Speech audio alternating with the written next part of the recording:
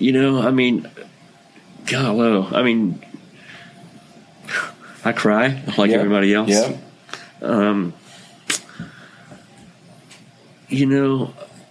I'll fall apart like anybody else. This has been a while, It's all right. but it's still very close to me. Yeah. I don't take what I have for granted, Amen. I really don't. And then, ultimately, I don't know if you could say I pray, but ultimately I'll find a way just to let go and know I'm going to keep working on this situation to make the best I can of it. And somehow or another, miracles have happened out of that. And what I can see now is that but for those very experiences that really brought me to my knees, I never would have experienced just what I feel is the profound joy of life and confidence, meaning with faith, confidence with fideo faith that I get to live from today.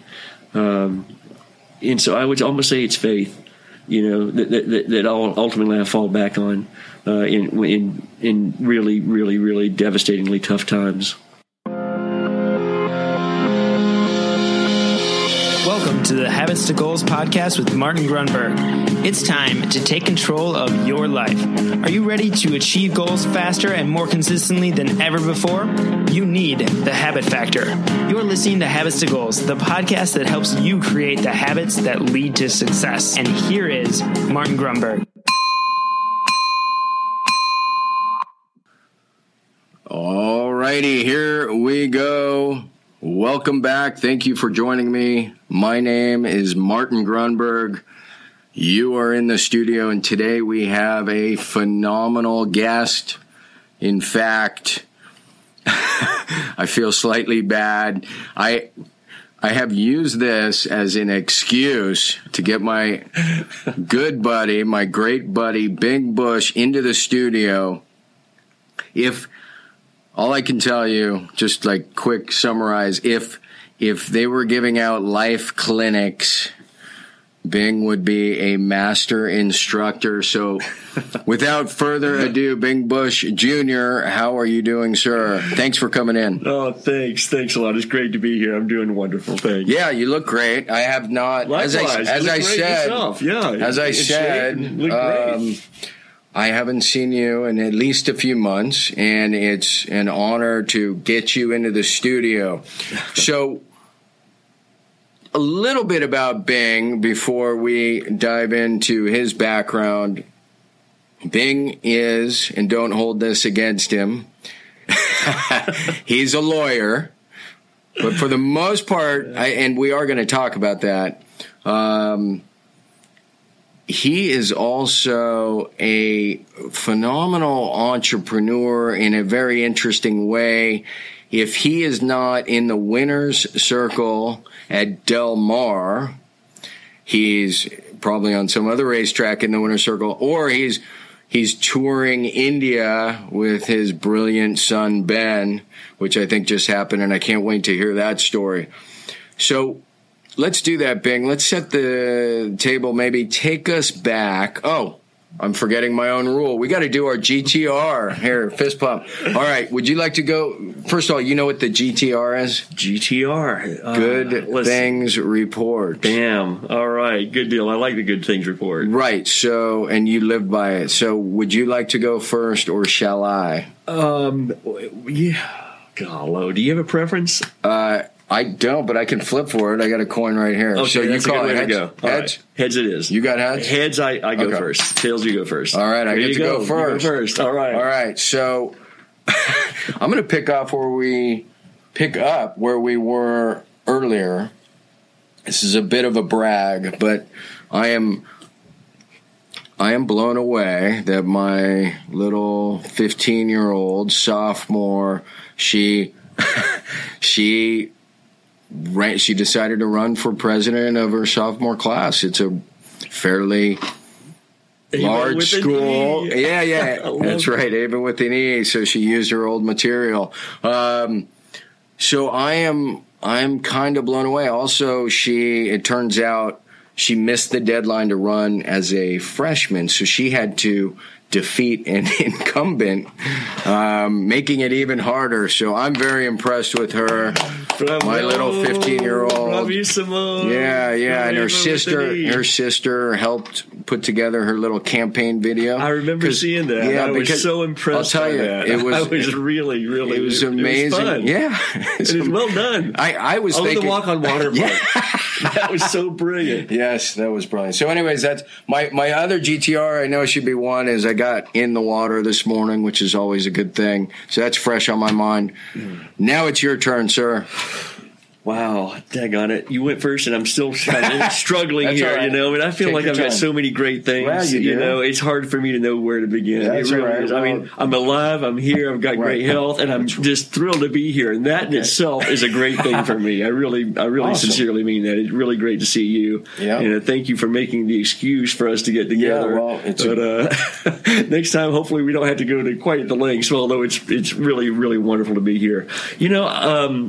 We have a little racing group. It's called Abbondanza Racing. Right. Abbondanza is an Italian word, and it means abundance. Oh, that's the name of our racing group. I'm going to write that down. Keep going. And so we've had some real success here lately. And then just this last weekend, we had one of our fillies called Midnight Crossing, and she ran in the Grade 2 $200,000 Santa Ana Stakes. And Santa Ana barely got beat at the nose, but it was a fun time by all, really an exciting time, and we still get a good piece of the purse, and just an exciting time that increases her value because she happens to be a really well bred filly, and so when you run really well in graded stakes races, that sort of bumps their value as their resale. I bet it does. As a mare, and so that was an exciting, fun thing. That is a GTR. As well. That's a heck of a GTR. One hell of a GTR. Yeah. All right, Bing. So as promised, and I'm going to just quick check the time here. I'd like to. I can't say this without laughing. Take me back to Kentucky. Oh, God. Because you are Bing Bush Jr., which to me means, and I've seen pictures and I've heard stories, there's a great Bing Bush Sr. So maybe a little background about growing up in Kentucky, your dad, how you got into horse racing, school, wherever you want to go. Wow. That's a lot there. I know. Well, good thing it was only a few years ago, too. just a couple. I have to start with Dad. I am named after my dad. Dad was named after Bing Crosby. My grandfolks really like Bing Crosby. But, interesting. For some reason, I guess that was right around the time he was famous for his song White Christmas, and Dad was born in December. I was actually born on his birthday. You were born on Bing's birthday? I was born on December 15th, 1959, which is my dad's 21st birthday. Okay. Insane. Yeah. 21st. Yeah. 21 years old, here's your kid. And so, which is not uncommon. Times were different. Yeah, times were different. In fact, I was actually the second child to be born. The first didn't survive, unfortunately. But, he was married young, and my dad is a criminal defense lawyer in Kentucky, still is practicing. Very incredible man. He's not working as much as he used to, but I feel honored to be his son. Dad was a civil rights lawyer and just one of the guys. He was strong in the 60s and top of his class in law school, but refused to wear a tie to court. And was just I love that. Yeah, just a real. Didn't he have a great? Strong liberal. Great ponytail? Oh, yeah. He awesome. had, just the hair of the beard. He wore a cowboy hat a bit and sometimes some, leather coats with shingles on them and stuff. But a tie, he had a hard time with that, and judges would kind of chastise him. And I can remember growing up in school, sometimes he'd take me to cases with him, and so I get to see him in trial. And every case was pretty much the same. He represented this guy who was accused of something, and the prosecutor would talk for a long time about all the evidence as to why they think he did it. Right. And then Dad would get up and talk about everything else in the world, but what the prosecutor was talking about. And then about halfway through the trial, Dad would get called into the judge's chambers, and the judge would go like this and shake his hand out at him, right. And the prosecutor would be like this, and then Dad would come out, and then he'd give this, the prosecutor would give the closing argument, and it'd be a pretty strong closing argument. Right. And then Dad would get up and talk about everything except for what the prosecutor talked about, but he really was about compassion. Dad has incredible sense of compassion that, and somehow or another, at the end of the day, his clients walk. And, and it's a 12-person decision for a client to walk. It's not, a split decision. But I think that Dad could really kind of create a reasonable doubt and really make folks want to, hold the government to their task. And if there is a reasonable doubt, they're gonna take it. And if there is an extraordinary case that nobody can win, you want my dad, because he can't lose it. If you get a case that nobody can lose, you don't want my dad, because he will lose it. Oh, really? Oh no, man, that's a little hard. Yeah, but he's really better at the miraculous than he is the mundane. Let's put it that way. Right. But in any event, I grew up. We didn't have two pennies to rub together. When he got out of law school, he was working at the Shell station. Still, but he got a job right out of law school, and with a big firm, and not a big firm, but a firm in Kentucky. And then he started his own practice, and then things, we were virtually in housing projects, and then we moved to a subdivision house, and then to a farm. And by the time I was 8 years old, we moved to a farm that was next to a horse park in Lexington, Kentucky. Wow! And I was fortunate because I loved horses. And so we had horses, and I got to ride every single day. And so for me, growing up was basically about getting up in the morning, cleaning stalls, having some breakfast, getting on the school bus, going to school, coming home, bowl of cereal, going out and riding every single day out at the horse park, and then on weekends go to horse shows, and that was pretty much my life. Well, study in the evening, of course, but how did you do in school? In high school, probably average, a B student, fair, above average maybe. And at that point, you're still riding quite a bit? Every day, every weekend. Were you doing polo stuff? No, it was really more hunters and jumpers. At that point, I was involved in, a couple of organizations there, and then they have just tons of shows around there every weekend, pretty much. And then at what point do you know? Two significant questions, probably interrelate. Well, I know they interrelate at some point. What comes first? I'm assuming it's law. When do you know you want to study law, and take on that task? That's a good question. I always looked up to my dad, and growing up, I just assumed I'd be a lawyer like my dad. I just idolized and worshipped him. Sure. And yet I just love horses. I like a lot of different animals actually, but for some reason horses and I just get along. And through high school, college, and law school, in fact, I worked at the racetrack. I galloped race horses. I broke yearlings. I did a lot of different things with horses. Just night watching broodmares, you name it, I pretty much did it, in the horse industry in Kentucky, and really thoroughly loved it. Did, I don't know, just a lot of things, fox hunting, you name it, I did it.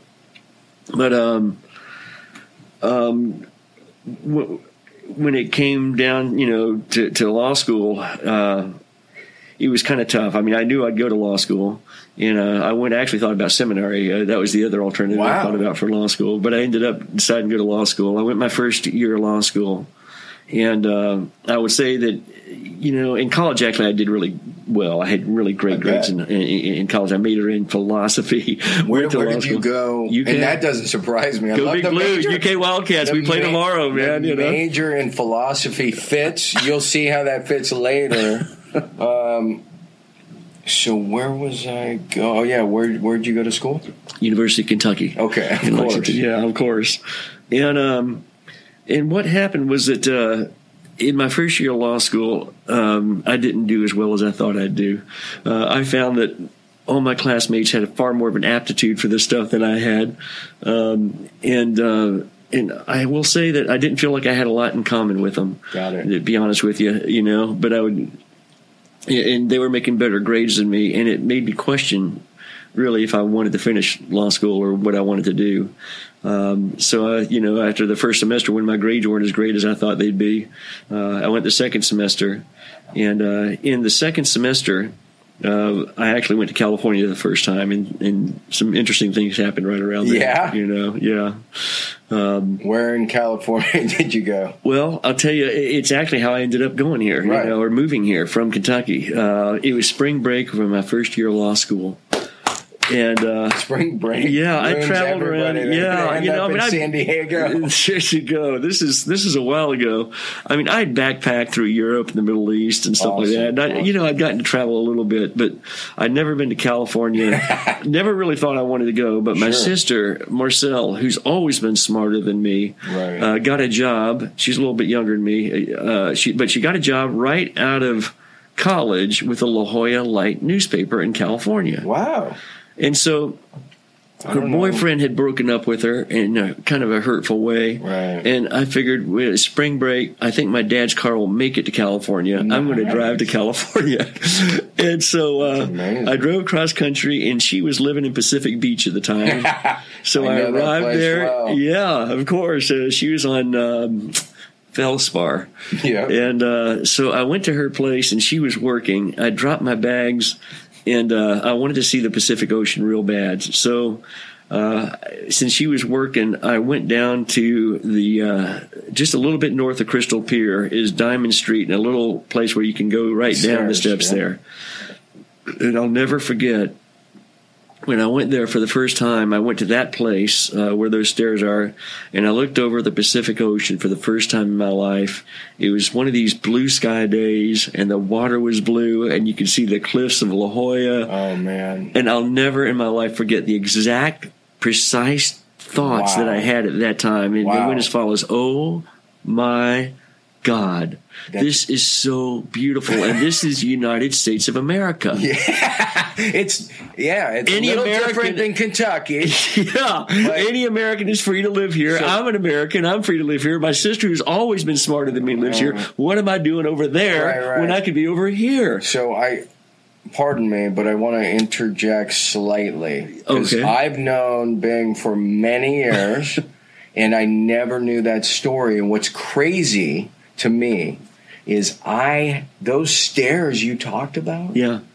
I lived basically on those stairs for 10, 15 years. That's like that was my little search spot, up and down those stairs, up and down those stairs, and just my daughter crawled on that green mound right by the stairs. Oh yeah, I know it. Yeah, yeah. So I'm just saying, Diamond is you know it well. I know it well. Oh man. Well, that's a great background. That was a Copernican revolution for me. Actually, it started the wheels turning in a way I never ever expected. Because I grew up in Kentucky. Right. It's my horses. The world revolved around you. Yeah, and I just never in my life thought I'd dreamed that I'd live anywhere else. Right. And it really started me thinking. And then, of course, my sister came home. We went to La Jolla that night. She took me to Alfonso's, which I loved. Went down to the Cove. Then went up to Mount Soledad with the cross up there. And I got a view of all of San Diego. And right then and there, it just I said, you know what? I'm going to move here. I'll finish my first year of law school and I'll move here. Now I can't air this podcast because this is going to... This just keeps happening to people. San Diego, poor San Diego. Yeah. Well, that's amazing. Yeah. So I love that. That's how you end up out here. Yeah. So how do you... There's so many different directions I can take, and I want to take. So you're out here. At this point, you have a law degree, or are you finishing it up? I had my first year of law school behind me. I only stayed here for 1 year. I basically galloped at the racetrack, gave riding lessons, did everything for about a year. Figured I can't spend the rest of my life getting on 22 horses every day, especially when you're aging. Well, I was all of 24 right. But I felt like I probably ought to get back into law school. And so I went back to Kentucky and I finished up school. I did summer sessions at Cambridge in England and got out, and then came right out here right after that. And summer sessions in Cambridge. It was close to Newmarket Racecourse. It was great. Amazing. Yeah. That is unbelievable. Beautiful All right. Beautiful campus, too. So then you move out to San Diego and you're practicing law. Right. Just like your father, the same type of law? No, it was very different. I thought I would be a criminal defense lawyer. In fact, I was working in the appellate division of the Public Defender's Office in Kentucky. They hooked me up with the Federal Defender's Office here, and I came out to interview, but my interview was so bad, I thought I was going to sit around and have some tea and talk about horses. With the head gal of the federal defenders who apparently liked horses. But it turned out they had a 3-person panel ready to interview me, and I did so bad I know my rejection letter beat me out the door. Oh, man. So I ended up working for an insurance defense law firm, a large firm, clerking until I finished the bar exam, which took me a couple of swings. I didn't pass it the very first time. And then I left that firm to go to another firm to get litigation experience because I wanted to try cases. And I stayed with that firm for a while and made partner with them after a few years and was a partner with that firm, Mullen, Plummer, Badger, and Bush for a while, and then started my own practice. Well, what I love is you come across, and this is all good, as a guy who just knocks it out of the park, first time, swing, and it's gone. Yeah. And you have shared at least 2 or 3 stories where it's just been a battle and you've persisted and you've found your way. I'm beginning to have this new theory that persistence is the path of least resistance. Wow. We don't have to dwell on that. We can do that you later. Have these pearls there's another one. I'm going to have to chew on that one a while. No, we don't have to. I don't want about Martin here. I don't want the show to come to a screeching halt. But I love it. I didn't know. I mean, honestly, I look at you and I just think and you have this magic touch. But I love the fact, hearing the stories where you battled through, you failed this, you got rejected at this, and then you found your way. You kept going. Yeah. You didn't let it beat you down. Which, by the way, this is called Habits to Goals. So a lot of the people that tune in theory, are pursuing goals. Sure. And so much of it, I believe, is this mastery mindset. It's just, so we'll get into some of that as well. So you got your degree, you're out here. Tell me one of your great, and you don't have to, I mean, obviously anonymous, but one of your great success stories. I know you have a ton from your law practice without, again, getting into too many specifics. I think you tend to show some creativity there as well. If there's anything you can share that's not going to, be an hour long. Are you talking about in the legal arena, you mean, a success story? Yeah. Well, I know you've defended or assisted claimants. So. My work today is primarily plaintiff personal injury work. I represent people who have been hurt or injured, and I try and get them fair recoveries. And I'm lucky today. Most of my cases are referred to me by other lawyers because they might not want to try a case that's going to go to trial. Right. And I really, honestly, I think the best thing I feel like I can do is take a person's plight, try and feel what they've been through, and articulate it in a way that ultimately a jury will understand. And at the end of the day, a jury just wants to do the right thing. I don't care if they're conservative. I don't care if they're liberal, but we're hardwired to do the right thing to help people out. I love out. That was worth the show right there. Well, we're and hardwired to help think people. So at the core to do the right thing. I truly believe that, you know, and I think if I can help a jury understand that, and then I can ask for something fair, then they're going to come through for me every time. I bet they do. And so, it could be a big case or a little case, but I guess on the big case realm, I once had a case that I almost had to quit practicing law after. I've had a couple of them. One was a failure in a way, and another was a success in a way. The success, however, in a way, was a case where I represented a man and a woman who had lost their son and their daughter and their 2 grandkids. Oh. And it was their only son, so he was carrying the family name, and he now was dead, and his wife was dead, and their 2 grandkids were dead, and it was the most devastating thing. To this day, it just saddens me. Right. And so they were devastating. the trucking company that caused this, it's just unfathomable the lengths that they would go to avoid liability and then to try and mitigate against the so-called damages.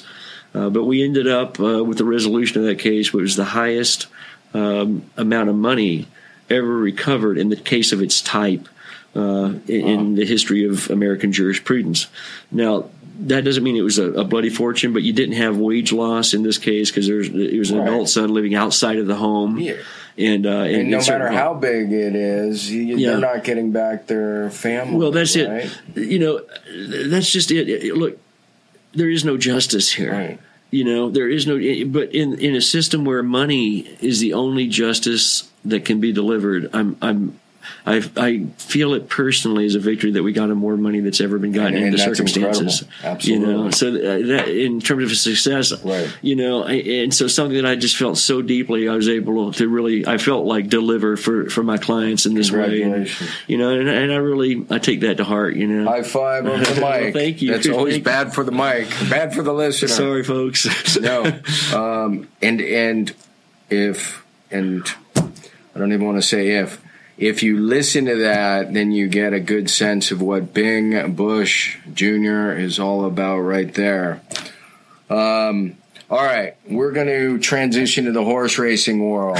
Okay. Because we could do this all day, man. So you're a practicing lawyer, but you have this affinity, this love for horses. So how do you decide one day to start a horse racing group, ownership group?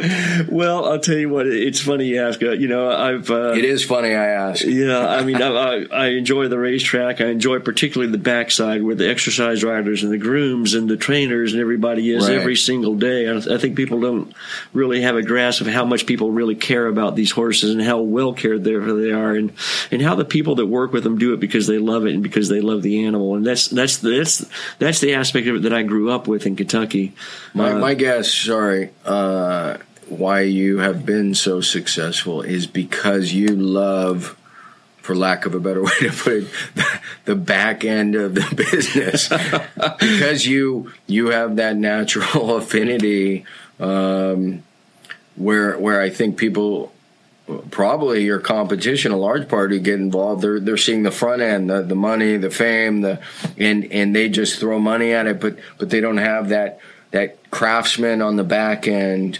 So for whatever it's worth, I'm throwing that out there. I'm not surprised you have so much success doing what you're doing because you love the things most people jumping in probably don't. So that's nice to hear. Oh, I am lucky that way. I genuinely love the animal and I love the industry. It's your upbringing. Yeah, and I'm lucky in my other practice too. I love being able to help people. I mean, my drive for even the personal injury cases is just helping people.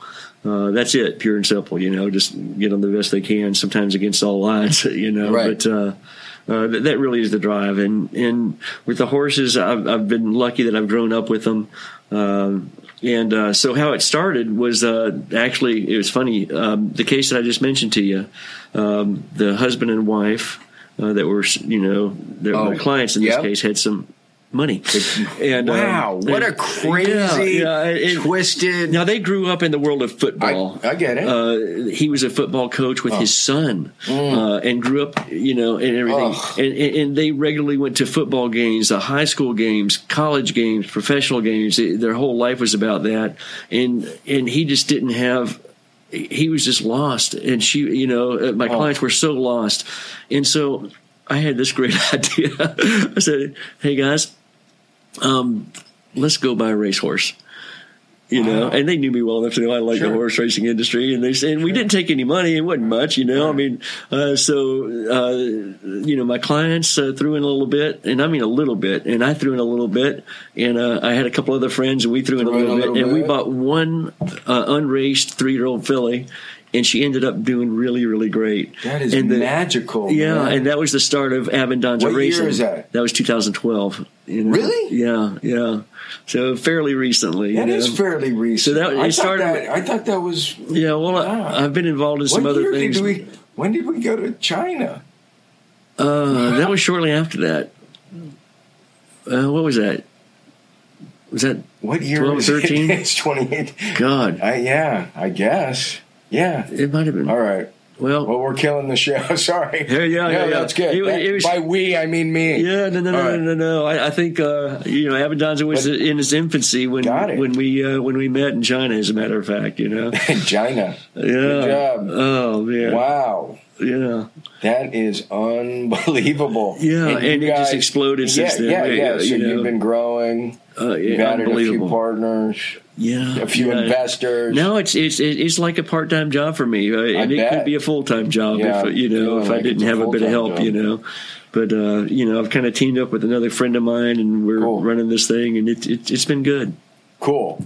So this is enough for the listener/reader to understand why I've dragged Bing into the studio.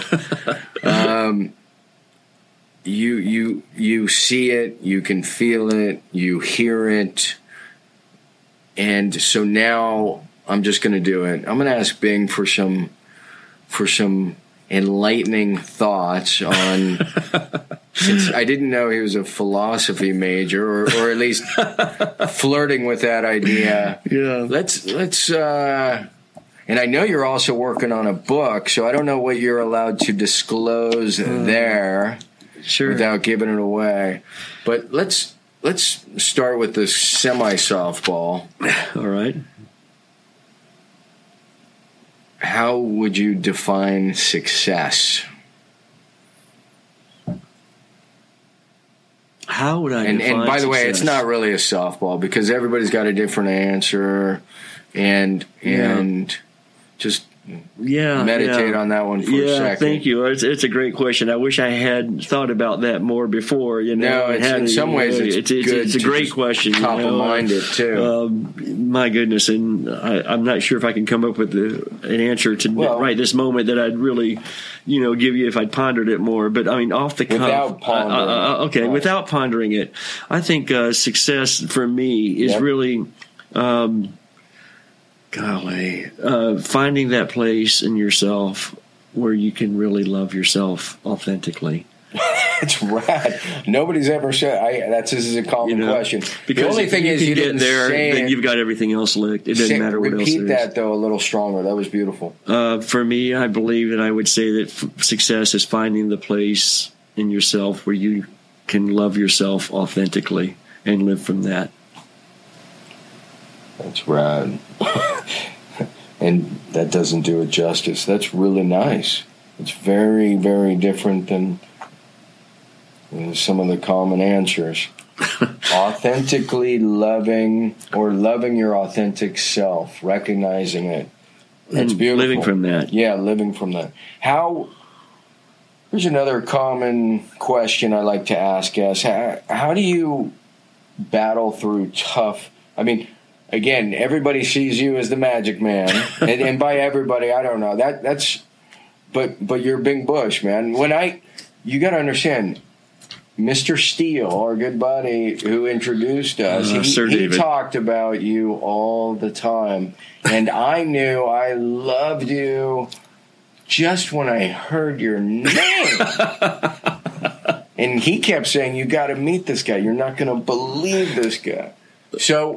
So, given that you're the magic man... Well, that is mutual. It took me a little longer than hearing your name, but it didn't take much longer, man. So, but how do you battle through tough days? Hellish days. Days where everything seems to be going wrong. I had to really reach on that one because I had to be candid with you. I don't have those days anymore. I really don't, when things are tough, then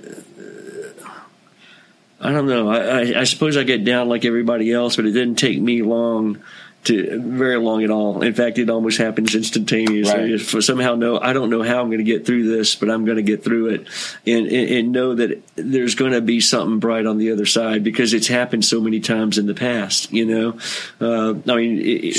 and I love that. That answers.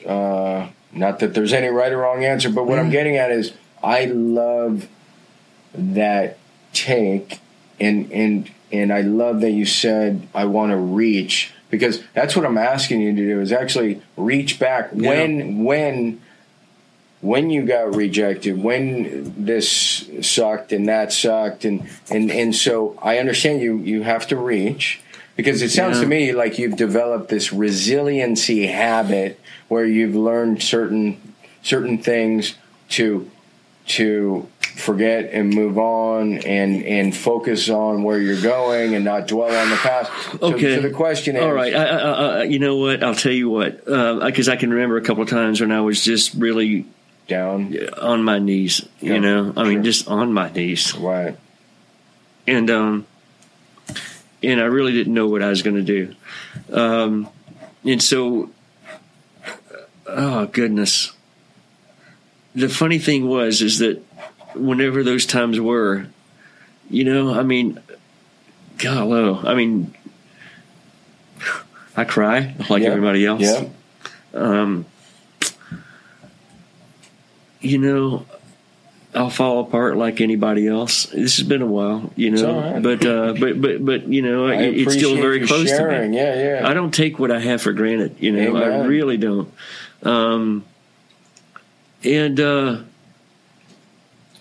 And then, you know, ultimately, I don't know if you could say I pray, but ultimately I'll find a way just to let go and know I'm going to keep working on this situation to make the best I can of it. And somehow or another, miracles have happened out of that. And what I can see now is that but for those very experiences that really brought me to my knees, I never would have experienced just what I feel is the profound joy of life and confidence, meaning with faith, confidence with fideo, faith, that I get to live from today. And so I would almost say it's faith, you know, that ultimately I fall back on in really, really, really devastatingly tough times. All right, a quick timeout. Again, thank you so much for joining me in Habits to Goals. I hope you are digging this interview. I want to share with you something pretty cool we've just thrown out there. You can catch this either live or recorded. It's a webinar I put on. It's about 60 minutes. It goes through 9 major tips. It gives you background about the habit factor, a little bit about me, and an overview and intro to something we have put together called the 28-Day Breakthrough. Fantastic course. Really, the goal of which is, it's the old, you don't feed a man a fish or woman, you teach them to fish.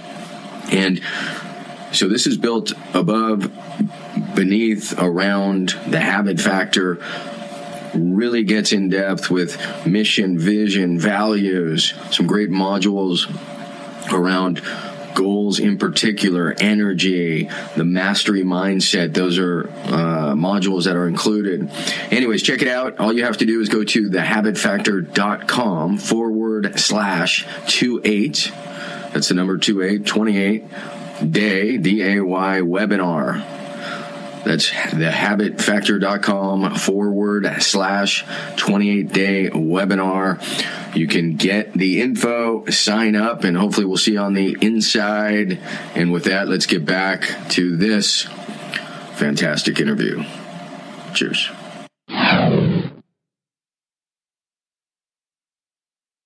So, first of all, thank you for sharing. Second of all, you just spilled out a beautiful recipe, as far as I'm concerned. That was heavy. That was, you know, you're talking about it getting to a point where you're literally down on your knees, you're praying, then you let go, you accept, and then you have faith. And that doesn't mean you give up, though. No, exactly. That doesn't mean you give up. Then you said it is because of these challenges and moments that have produced some of the fruits and the blessings of the future. Yeah. And yeah, of course, none of it happens if anybody gives up. So I just there's things another you can't high change, five. That was gorgeous. That was absolutely. You asked me the question. I just answered it. But I don't know, man. We just had a moment there. That was crazy. Wow.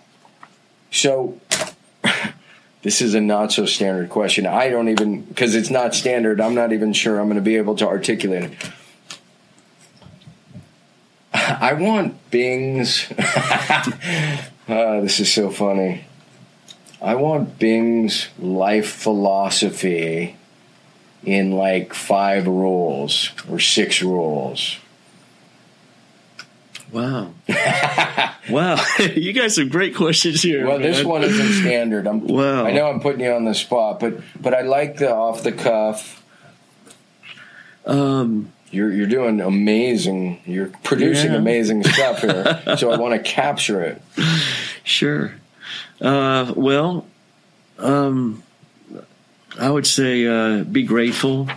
Everything counts, and be grateful for everything. I mean, just the fact that we're alive right now, just the faculties that we have, that we can see and smell and hear and walk and talk and, have this conversation and listen to music and enjoy. I mean, just the fact that we're alive is such a miracle, and then, there's just so many things that we have to be grateful for, I mean, most of us had, moms or dads that in some way cared for us and got us, through and for whatever their perceived shortcomings, they really did the best they could. Be grateful for that, or some kind of caretaker, and be grateful for the fact that we have roofs over our heads. A lot of us do, and food to eat, and just a warm bed, warm bed. Yeah, I mean, or a bed. We just.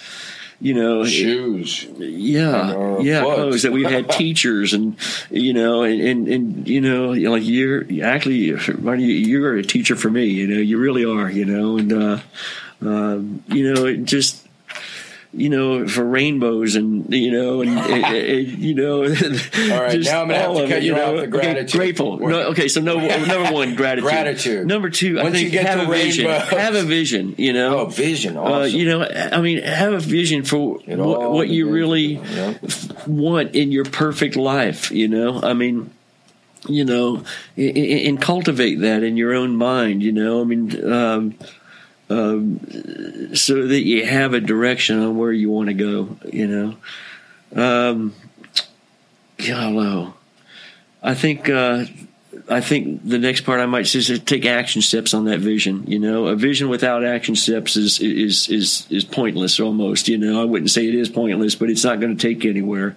And so no matter in your life how much pressure you feel for all the other distractions that you feel like you might have to do that's not consistent with what your vision is, no matter what your dream is, make time and take action steps on a regular basis towards that vision.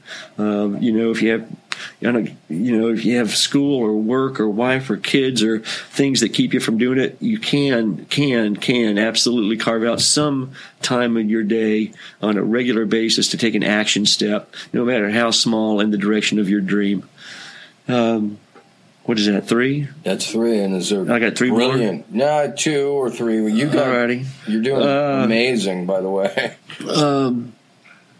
Oh my goodness. 4 is the most important thing. Is authentically love yourself. Be able to look in the mirror and tell yourself, "I love you," just like you are. Or I love me, just those words. I love me just like I am. And when you do that, maybe a part of you winces. Look into that.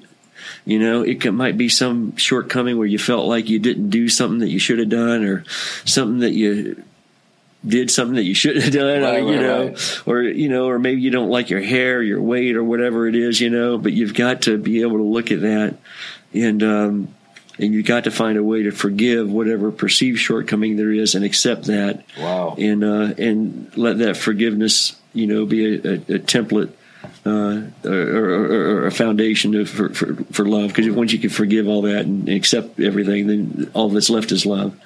But love yourself, and we're all worthy of that. If there's some kind of existential reason why you think you're not deserving of love, get it out of your head. Some people think we're not worthy of everything that life has to offer, and we don't love ourselves through that. It could be, some religions say that, that we're not worthy, or something like that, or we haven't lived up to some moral conduct.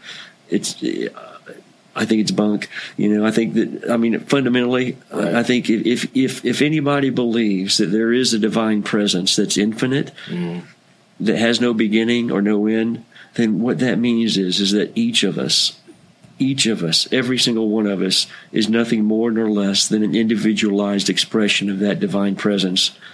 Now, how could that not be worthy of love in its fullest capacity? So I guess was that 4? I love that. Yeah. That was actually 4, correct.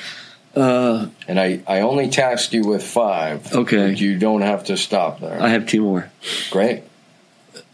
5 it'll spring from one of my favorite quotes of all time. And it came from Saint-Exupéry. And it said this. It said, "Angels fly because they take themselves so lightly." Sometimes I'll ask my son, why do angels fly? Because they take themselves so lightly. You got to be able to laugh at yourself, and you got to, laugh yourself through it. And all this stuff doesn't have to be so serious all the time, Sure. Look, enjoy a good laugh, a good belly laugh with your friends. And, be able to enjoy life and just, don't take it so seriously, just, take yourself lightly, and, I think that's a really important aspect of all of that. And my goodness. And then I think 6 would be kind of take those things and then kind of recycle through them. Because when you've been through the gratitude, when you've been through the visioning, when you've been through the action steps and the self-love, and then taking yourself lightly, then you're going to basically be creating a life that you're, I believe, meant to live. But what happens is when you cycle through that once, then it's a process. It's always a process. So revisit that, what you have to be gratitude for. Revisit your vision, because it may have modified somewhat.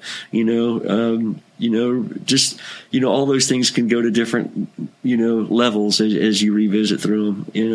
And just love yourself through all of that.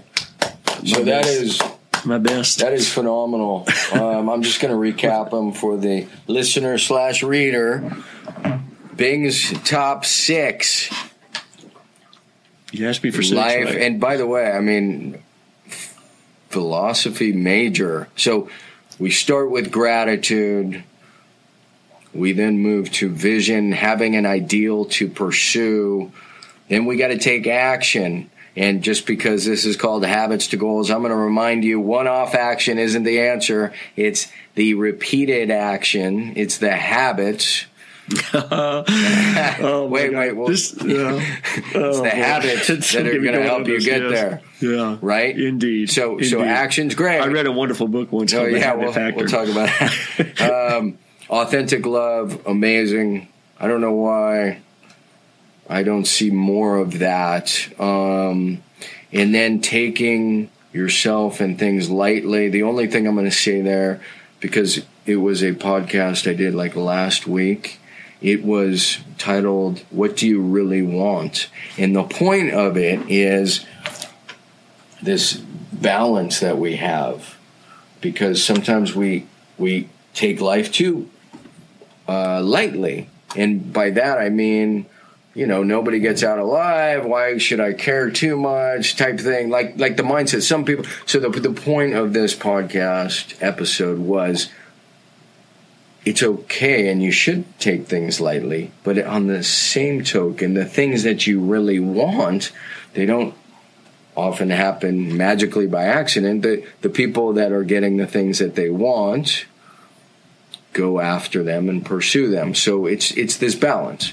And so I think that's a fantastic point. I love the quote, "Angels fly because they take themselves so lightly." I love that quote. And then 6 is masterful, literally masterful, because it's the recognition of the great constant in life is change. And so this idea that embrace you cycle, the process, I guess. It's a process. Embrace the process. Exactly. And I love that. Yeah, and I guess so that's you how I'd say cycle that. through it over and over. So we took a little detour I know, woo! We got to take a breather. In fact, we're going to do that. We're going to take a breather. Okay, we are back. We took a very quick intermission. This is longer, Bing, than the normal episode. But you know what? I don't care. Well, I'm having a good folks don't time. care. It's all right. Well, yeah, I mean, it's really good to be with you. You know. Yeah, no, it's fantastic to have you. So we took a quick break, and then of course, it gave Bing the opportunity to think a little bit more of his 6. So he's going to move number 6 to what's at the 8 hole. 7? Yeah. No, I'd like to insert a number 6 and make it. You're going to you're going to insert 2. The process. Oh, well, you're going to embrace the process to 8, and you're going to insert 2. So the 6, 7, 6 and 7 are going to come in. Just. Okay. You just told me at the break. So you said there were 2 new things to add. Two things to add, which is great. Here's one. One had to do with, I guess, what we named there is what step number 3. You were talking about action steps. I can't remember that. I think that was step 3 or 4. It was 3. Alrighty. Once you know what your ideal is, then you had to take action steps. You know, and you have to do things, no matter how little time you think you have to do things. Correct. But one thing that I felt like it was important to add there is that I think really one of the most important action steps is the step of allowing, because the reality is I really believe that life wants to give you what your vision is. You know, you're now living consistently with what you're really meant to be, and life wants to give that to you. So when it presents you with opportunities, don't say no. You have to allow and it. Listen. Thank you for that. Yeah. No. You're exactly right. I think it's a co-creation. Like, first of all, we came from nothing, right? Like, so we can't take credit for anything we even achieve.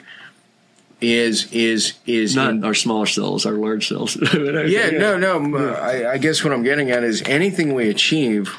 The fact that we exist, we've been given that. So anything we achieve is been given to us. It's the foundation of which we're working upon is something that has allowed us to become.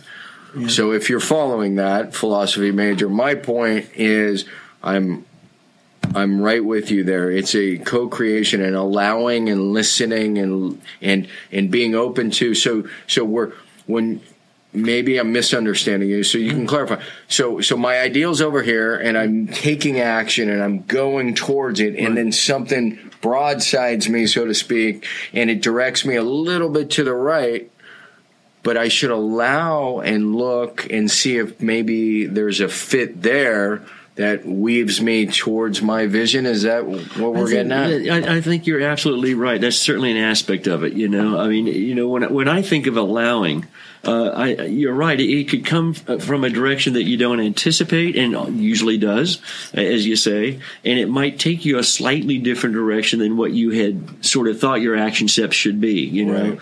But you know, sometimes we go along and we're working so hard at what we do, and then something gets presented to us, and we think we negate ourselves, or we think we're not ready for it, or we're not, you know, fill in the blank, and we don't allow. Yes. You know, we look a gift horse in the mouth. In other words, you know, I'm viewing it and slightly. And sometimes, you know, life is there. I think it's waiting to give us, or it's not waiting, but it is giving to us. And if we're in our action steps, not in the space of allowing, you know, because we think we have to do something instead of allow something. Got it.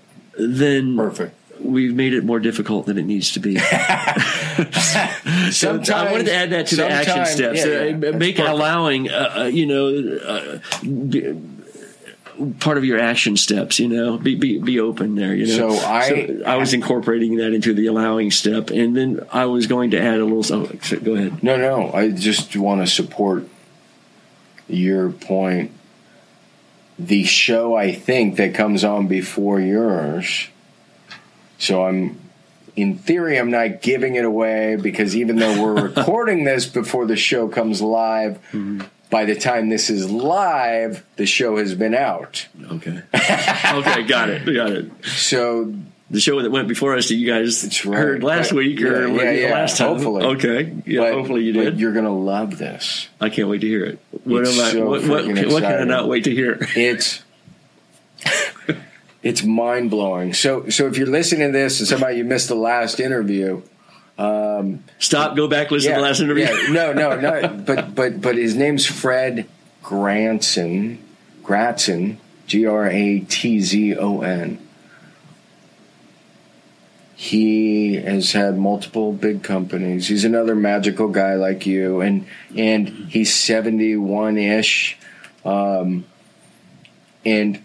this fits in the allowing.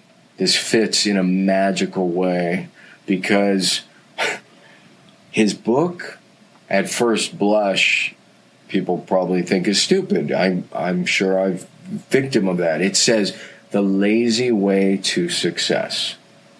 And I'm like, but then I don't know something was compelling me, because nobody even recommended. I tripped upon this book, and it's like, I don't even know if it's in print, like the hard copy anymore, but I think it's freaking brilliant. And the whole point, the reason I'm bringing it up, and if you heard the interview, you know this. So Fred comes from a space. What changed his life was transcendental meditation. Oh, wow. And the whole key to this, there's a physics behind it. Because I'm of the world that,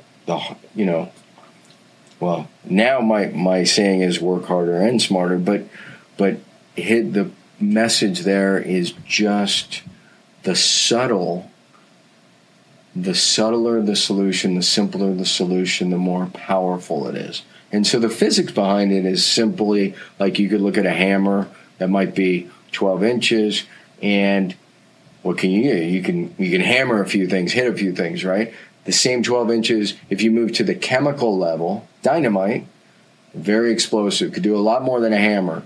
You move in a more subtle direction, molecular level, you have things like the atom bomb and then the hydrogen bomb. The point is, the subtler you go, the more powerful the solution. Wow. Yeah, it's super fantastic. Wow. So I would feel bad to hear that. The book's even better. I don't do it justice. But as soon as I read it, I had to get him on the show, and he immediately responded. He's jumped on, and he's a great man. So he lives, indeed, I think, in Wisconsin, but he's had multiple successful companies. His whole thing is meditation is the answer. And now, I don't want to derail this, but the point is, to me, it gave. Actually, I'm going to leave it right there. So that's the allowing. No. I know. I have to, because there's thank stuff. You so much for there's that. Stuff because that is really great, because I think it does tie very much into the allowing. But there's stuff. There's stuff I'm working beautiful on, metaphysical level. That goes into the next book. So I need to cut myself off anyway. Goodness. Wow. So it's very fantastic. Very intrigued. It's fan-freaking-tastic. I believe it. So that's the allowing, and that moves us to the next. Right. Well, I think that was meant to be part of the action step. I just wanted to incorporate. Yeah. You can do, but you really have to allow. And I think the next one you want to get to is really, really important. Yeah, thanks. Well, I would put this sort of as one of the steps. I think we said we talked about. Embracing the process is our last step. But I think just before that I would like to make that still to be our last step, the embracing the process. But just before that, you asked me about 6 things. I guess there's really maybe 7 or something like that. I would put as number 6. I would say give. If you can give almost they'll say give 10% and say give just 10%. Most people don't give 10%, you know. And by that, it could be, you know, if you're after money, give money. You know, if you're after love, give love. You know, whatever it is you're after, you have to give it in order to receive it. And why do you think that is? It's just life. The law of it's the the law of life. It's law of the universe. Yeah, you know, I just because there's a flow, I believe, and you can't be in the flow if you're holding yourself back. And to participate in the flow, you just have to be a part of it. So, you know? so what's another term for money? What is another term? Yeah, not to put you on the spot. No, I'm just supporting your point. It's currency. Thank you. Think of currency. Oh, currency. Yeah. Yeah, so you're you were so brilliant. saying, no, I'm not. You're so brilliant. No, I love that. Your point is it's a flow. Yeah. And that's why it's called currency. Yeah.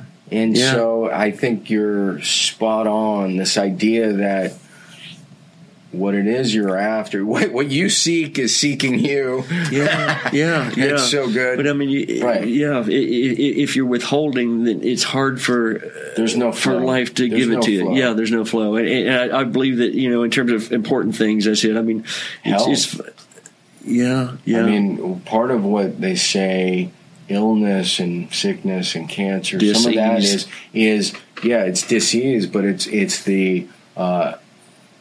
the lack of chi flow. So the energy is not flowing properly. It's stagnating in that ill spot, so to speak. Mm-hmm. So, wow, yeah. I'm glad we backed that up. Yeah, well, thank you. This is going to be my longest interview ever. Okay, I'm sorry. We can just cut it right now. No, we're not cutting it. Okay.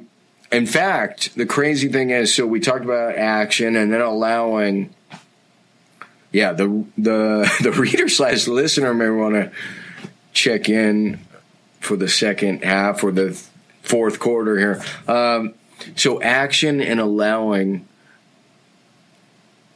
that gets us to habits, buddy. Oh, yeah. And you and I have a unique relationship where I'm not even going to talk about the airplane ride, but you and I. Oh, man. Because I think there was this fascination with this idea that in the Western Hemisphere we have this negative connotation of habit. So we decided. Yes. Oh my God! Are we talking about China right now? Yeah. That was incredible. But that was incredible. We did the experiment. Oh, I'll never forget it. Yeah, it was incredible. Share the experiment. Oh my! I will never forget it. So yeah, I mean, I just remember. You know, well, first of all, one thing I love about your book is it redefines habit. You know, habit is just what we do and a whole different thing. But when people think, at least when I remember you said, "Well, what do you think about habit?" You know, and I was just like everybody else. You know, smoking, drinking, drugs, all that stuff. You know, there's habits. You know, but I remember what you did, and we were in China. I do it. You did it. Oh, I thought you did it. Well, we kind of both did it. Well, maybe I did it. I'm pretty sure I was recording and you were asking. Well, that's possible. I might have started it, but I think we might have both ended up doing it. But what I remember is this. I remember asking, I do remember asking now I think about it, and I remember you're asking too, you know, but when we asked people, and when we were in China, which was mind-blowing, a very different culture, you know, wonderful, wonderful, wonderful culture, and we're asking them, what is a habit? And they would say things like drinking green tea and discipline. They were, just everything that they came out of their mouth. Exercise. I mean, every single thing that came out of their mouth. It was uniformly was constructive. Was constructive and positive. It was not. And then you wonder, why is China blowing away the U.S.? Wow. Yeah. It was inspiring. Yeah. It really was. For me, I just thought, wow. I was blown away, and I knew you. I mean, you and I were testing, so I had to share that. That's true. That was really something. That was one. So a couple of your best habits. Well, a couple of my best habits. Yes, sir. Oh, goodness. I think one of my best habits is just getting up early in the morning. I'm lucky that I'm an early riser, but I feel like it's early if you can call that a habit. Yeah, I sure can. Benjamin Franklin was the ultimate proponent of that. Early to bed, early to rise makes a man healthy, wealthy and wise. Well, all I can say is that I don't know about healthy, wealthy, and wise, but I get a lot done in the morning, and good job. It gives me a nice jump on things, and I don't know. I'm fortunate. I believe that my natural clock is one where I get up early in the morning. So I would have to, count that as what I believe to be a good habit. I don't know if the nice thing is I know you would call it a habit, but some people may or may not. But one thing is I really do try and look for the good in everything. That's absolutely a habit. Because if you can't see it immediately, you can at least trust that you will see it in the future because it's there. That's beautiful. And always will be there, no matter what. No matter what. And people can challenge me on this, but because there's some things that seem just horrific. Right. And sometimes it'll be things that you may never see. So sometimes that's a faith statement. Right. But I truly believe it's the case, and more often than not, then you'll look back on things that seem so horrific at the time, and you'll really be able to find some good out of them. Which kind of reinforces the faith, so to speak. Right. But I would say that it's a good habit to have, just to. That's great. I'm trying to. I don't know. I love quotes, so I don't know if it's Helen Keller or somebody. It's not what you look at that matters; it's what you see. Wow. Yeah. So I think that kind of supports what you're saying. Yeah. It's a great quote. Yeah. All right. A habit perhaps you're trying to develop or when you're trying to get away from, and you don't have to answer. Some people shy away from the bad habit question. I don't care. No, I'm just as, open book. Yeah, I'm a pretty open book, I mean, that's the nice thing. I love myself pretty much. I can be open book, But I would say maybe procrastinating the things I don't want to do. I hear that one all the time. Yeah. Well, I'm sorry. It's a very common one, I'm sure. But where's that book? Sadly, it's in my mind. Yeah, the Pressure Paradox, which I cannot read. Now that I have an autographed copy of the Pressure Paradox, now I can read it. That is the antidote. Thank you very much for this. The antidote to procrastination. Yeah. Pressure. I mean, what happens when you have to go out? Oh my God, we're going to extend this another 10 minutes. When you had to go to India, which I need some some of this for 3 or 4 weeks with Ben. Yeah. Tell me you didn't get everything you had to do done oh my goodness. The day or two before, right? Well, so that's pressure is my point, and that helps the procrastination. But that aside, give me a few highlights. I need to hear about India. Oh my goodness! Well, yes, I'll tell you, I did go to India for about 3 weeks. You took your I took my 22-year-old son Ben Bush, and I'll tell you what: if I'm humbled by my dad, I'm also humbled by my son. He's an amazing young man. He is incredible. I mean, I can't even believe how fortunate I am to get to have him in my life and to get to share him as a friend and as my son, and just a really wonderful connection I get to share with him. That's the gratitude right there. Yeah. Well, so Ben went to Northern Arizona University in Flagstaff. Yep. In his first semester of college, he started a meditation group. Wow. And he called them Meditation Mondays. It got sanctioned by the university there. He got a bunch of kids meditating at the dorm, and then they moved out to a different site with other folks went. Wow. And it took off pretty good. I bet. And then he started teaching mindfulness to the ROTC there, and then wow. And a couple of his professors there were working on a textbook, and he got to co-author some That's so great. things in the textbook. But he really, and he does. I mean, his habit is he meditates, and he meditates I would say a solid, culmination of at least an hour a day, if not a couple hours every day. That's a lot. That's good. And I'm sure he'd be really intrigued by by Mr. Katzen. Yeah, Gratson. So give me a highlight about India. But Ben wanted to go to India, and I wanted to take him. I've always been intrigued. That's awesome. And, good father.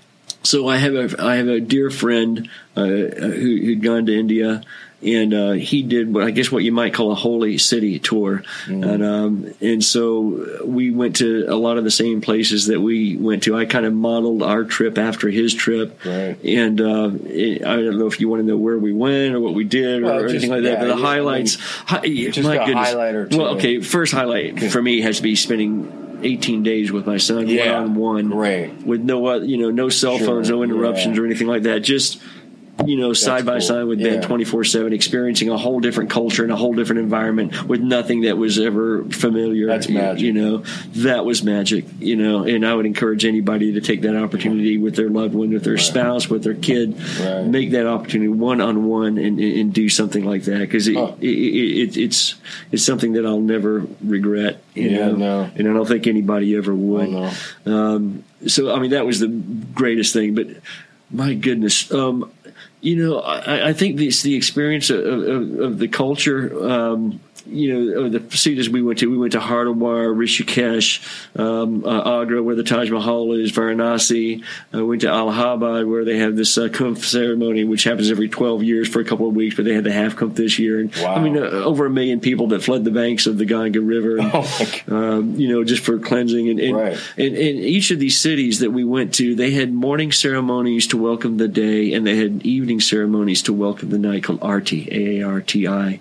And going to these ceremonies and seeing how these people worship, and learning a bit more about the Hindu religion, and just learning a little bit about their culture, and knowing that we just barely touched the tip of the iceberg of really India, right. But getting to experience just the love of that culture, it was. Really, it was wonderful. It was Sounds really, phenomenal. truly wonderful. I thought you were going to say the tip of the iceberg of culture. In other words, theirs is thousands of years old, and ours is we're just an infantile. Yeah. We have no. We're in a temple that's 10,000 years old. Yeah, we don't even have a 10,000-year-old temple that's not even 300 years old or something. Yeah, but this is 10,000 years. That was in Dev Prayag, right at the head of the Ganga River. Where these two rivers come together, and they have this. I mean, that's unreal. It was. I'm glad you got to experience that. That sounds magical. Yeah. All right, we've rounded third. I've thrown in all sorts of extra questions because I have you captive. Favorite transformational books, 2 or 3 that come to mind. Oh my goodness.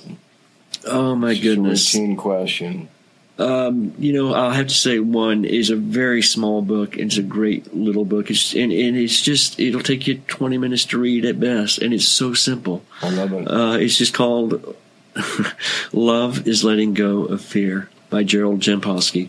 Really simple little book. Love is Letting Go of Fear. Very small book, but I love that book. It's a wonderful little reminder, and it's a very easy read, but I just love that little book for some reason. I've never heard of it. Another one that I read a very long time ago, but it's a classic that you know very well, and most of your listeners do. But for me, it meant a lot too. Was Man's Search for Meaning by Viktor Frankl.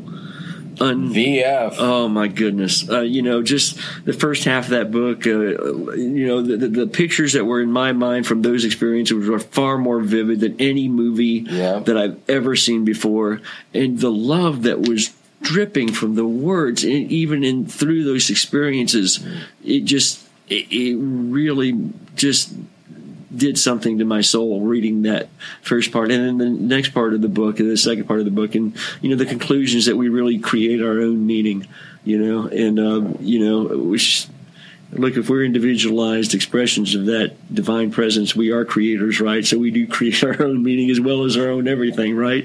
But, it might not have said that in his own book, but that was fundamentally the conclusion that I got from that book. That was his I think his practice ultimately was called logotherapy. Yeah.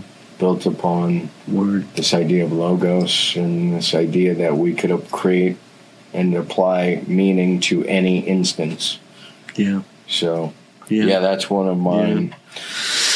Those are probably a couple of my favorites. All right. Love it. Yeah. Let's go into... I feel like I skipped a question. Probably not. Hey, the happen factor is my favorite, by the way. I really, truly mean that, I mean, I really sincerely mean that. It really gave me a different perspective on my life. Write that down. What's it called? The habit factor. Interesting. I like Unbelievable. I like the name. This guy named Martin Grunberg. Right. I mean, not John. John's just, I won't say he's a wannabe, but he could be. Yeah. If he read the book, he would be.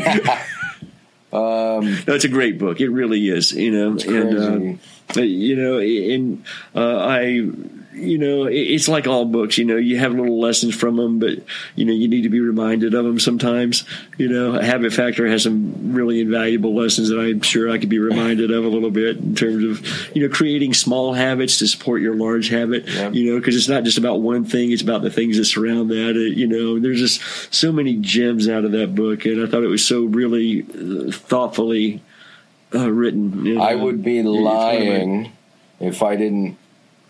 I mean, like I said, I knew I loved you, just the name, but when you came running out of the back of the airplane with the book just ripped apart and everything underlined and tackled me in the alley and just was what is this? I marked that book up. My copy of that book is so marked up and folded pages, which is the way I like to read. But this book was so dense. It really was great. Honestly, I just loved it. Like I said, I loved you before that. When I saw that, I'm like, this is awesome. Well, thanks for the nod. That was not required. I just call him like I see him. I really do, sincerely. Yeah. So we are almost in home base here, people. Wow. All right. This is so good. This is by far the record longest interview. You're not much of a technophile,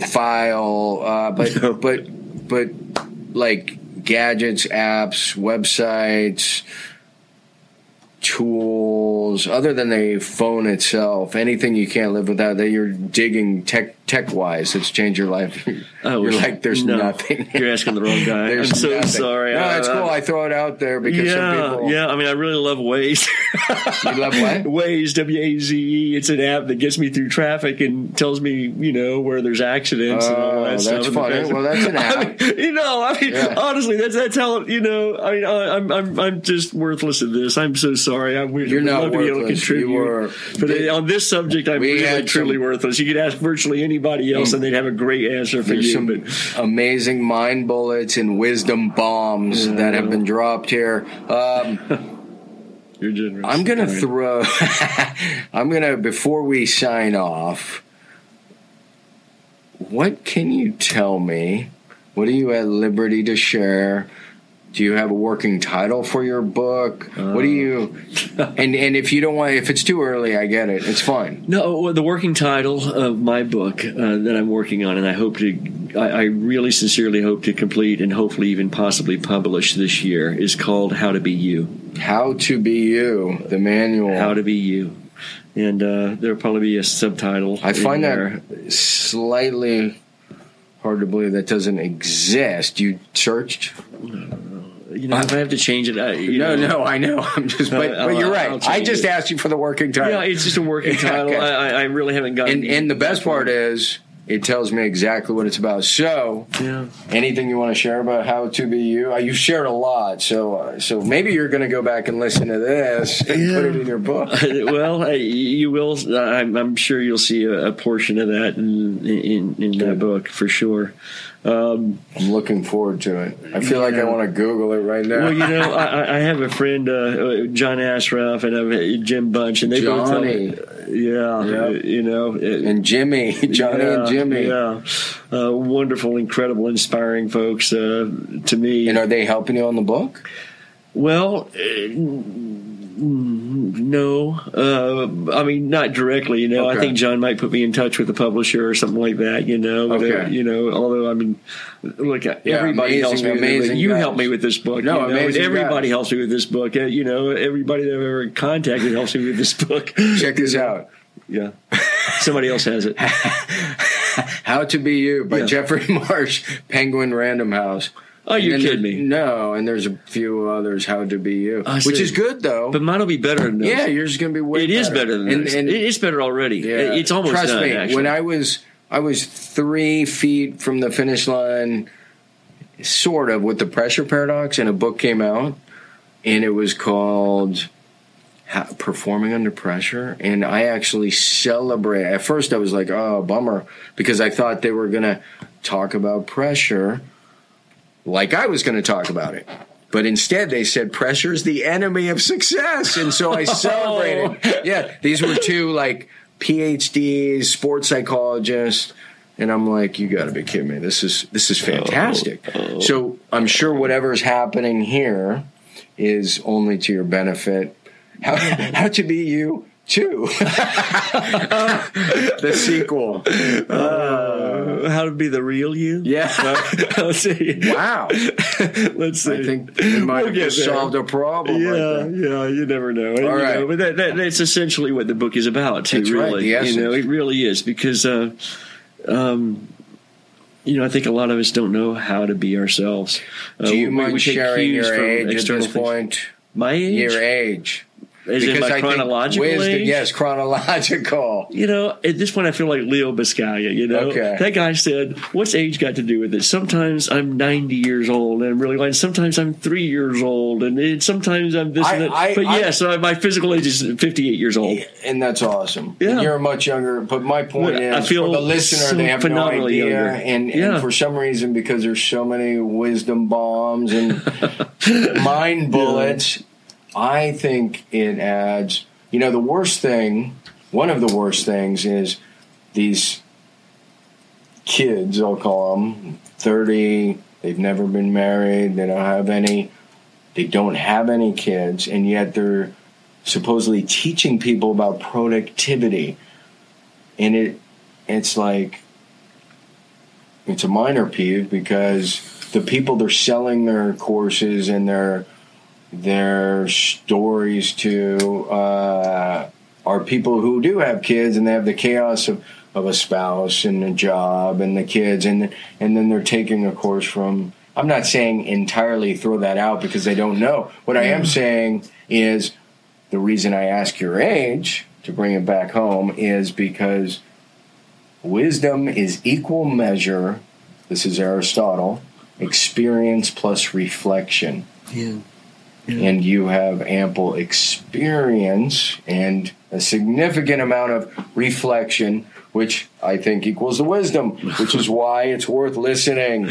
So here we are. We're finished. I promise. There was almost nothing in the tech world. As we sign off, is there anything... First of all, you were brilliant. No, you were enlightening. You were brilliant. Thank you for the questions. They're beautiful questions. You were amazing. What I want to know now as we wrap this up, and you might want to fend off your fans, but if you want people to reach out, if there's a website, if there's a book, if people want to learn more about BBJ... Oh, goodness gracious. And maybe there's no way to do that, and that's fine. They're just going to struggle. They can reach out to me, and I'll filter them. Yeah. No. Yeah. Do you have a website? Well, my law firm has a website. See that? It's called BushLawOffices.com. Awesome. We have... it's BUSH. There's no C in there. Right. and BUSHLawoffices.com. There would be on the bluffs of beautiful Del Mar. There you go. But I don't have any websites for any book or anything like that at the moment. That's good. We Avendanza Racing is actually there is a Twitter account there, and there is an Instagram account there, and so you can see all of our horses and how they're doing. And I will say we're knocking the socks off the ball. I knocked the socks off everything here, and not the ball. I was going to say the cover off the ball. We know what a tough it's doing well. It is. It has been. We've been really, really fortunate. But if you have any remote interest in learning about horse racing or anything like that, I love the game. Any listener want to have $1 million to toss at it? I'll just throw that in there. I've never done this before. Yeah. I want to do a closing word. Just the first word that pops to your mind. Thanks. Oh, you stole mine. Gratitude. Yeah. Thank you. Yeah. All right, sir. Thank you. Brilliant job again. We're going to... oops. I hope I didn't lose my... There it is. Woo! That's right. All right. Say goodbye, Bing. Say goodbye. Cheers. Cheers. Good night.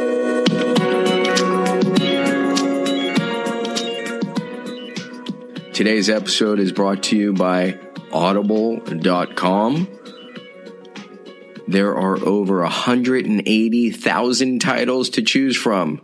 If there's one thing I know, and I think Jim Rohn was the one who said this originally, in 5 years, the difference in your life will be largely based upon two things: the books you've read and the relationships you have fostered. Doesn't it make sense to take advantage of the downtime, whether you're on the road, on a run, in the gym, kill a couple birds with one stone, get a book going? It's phenomenal. The more people I turn on to it, the more compliments I get. Not that I've actually done anything. 180,000 titles to choose from. You get one free book a month, 30% off any other book. Again, check it out. audibletrial.com/habits to goals. I'm going to say that again real quick. audibletrial.com/habits to goals. And that is the number 2. And of course, when you support our sponsors, you are supporting the show. So thank you again. I am extremely grateful. We'll see you at the next episode.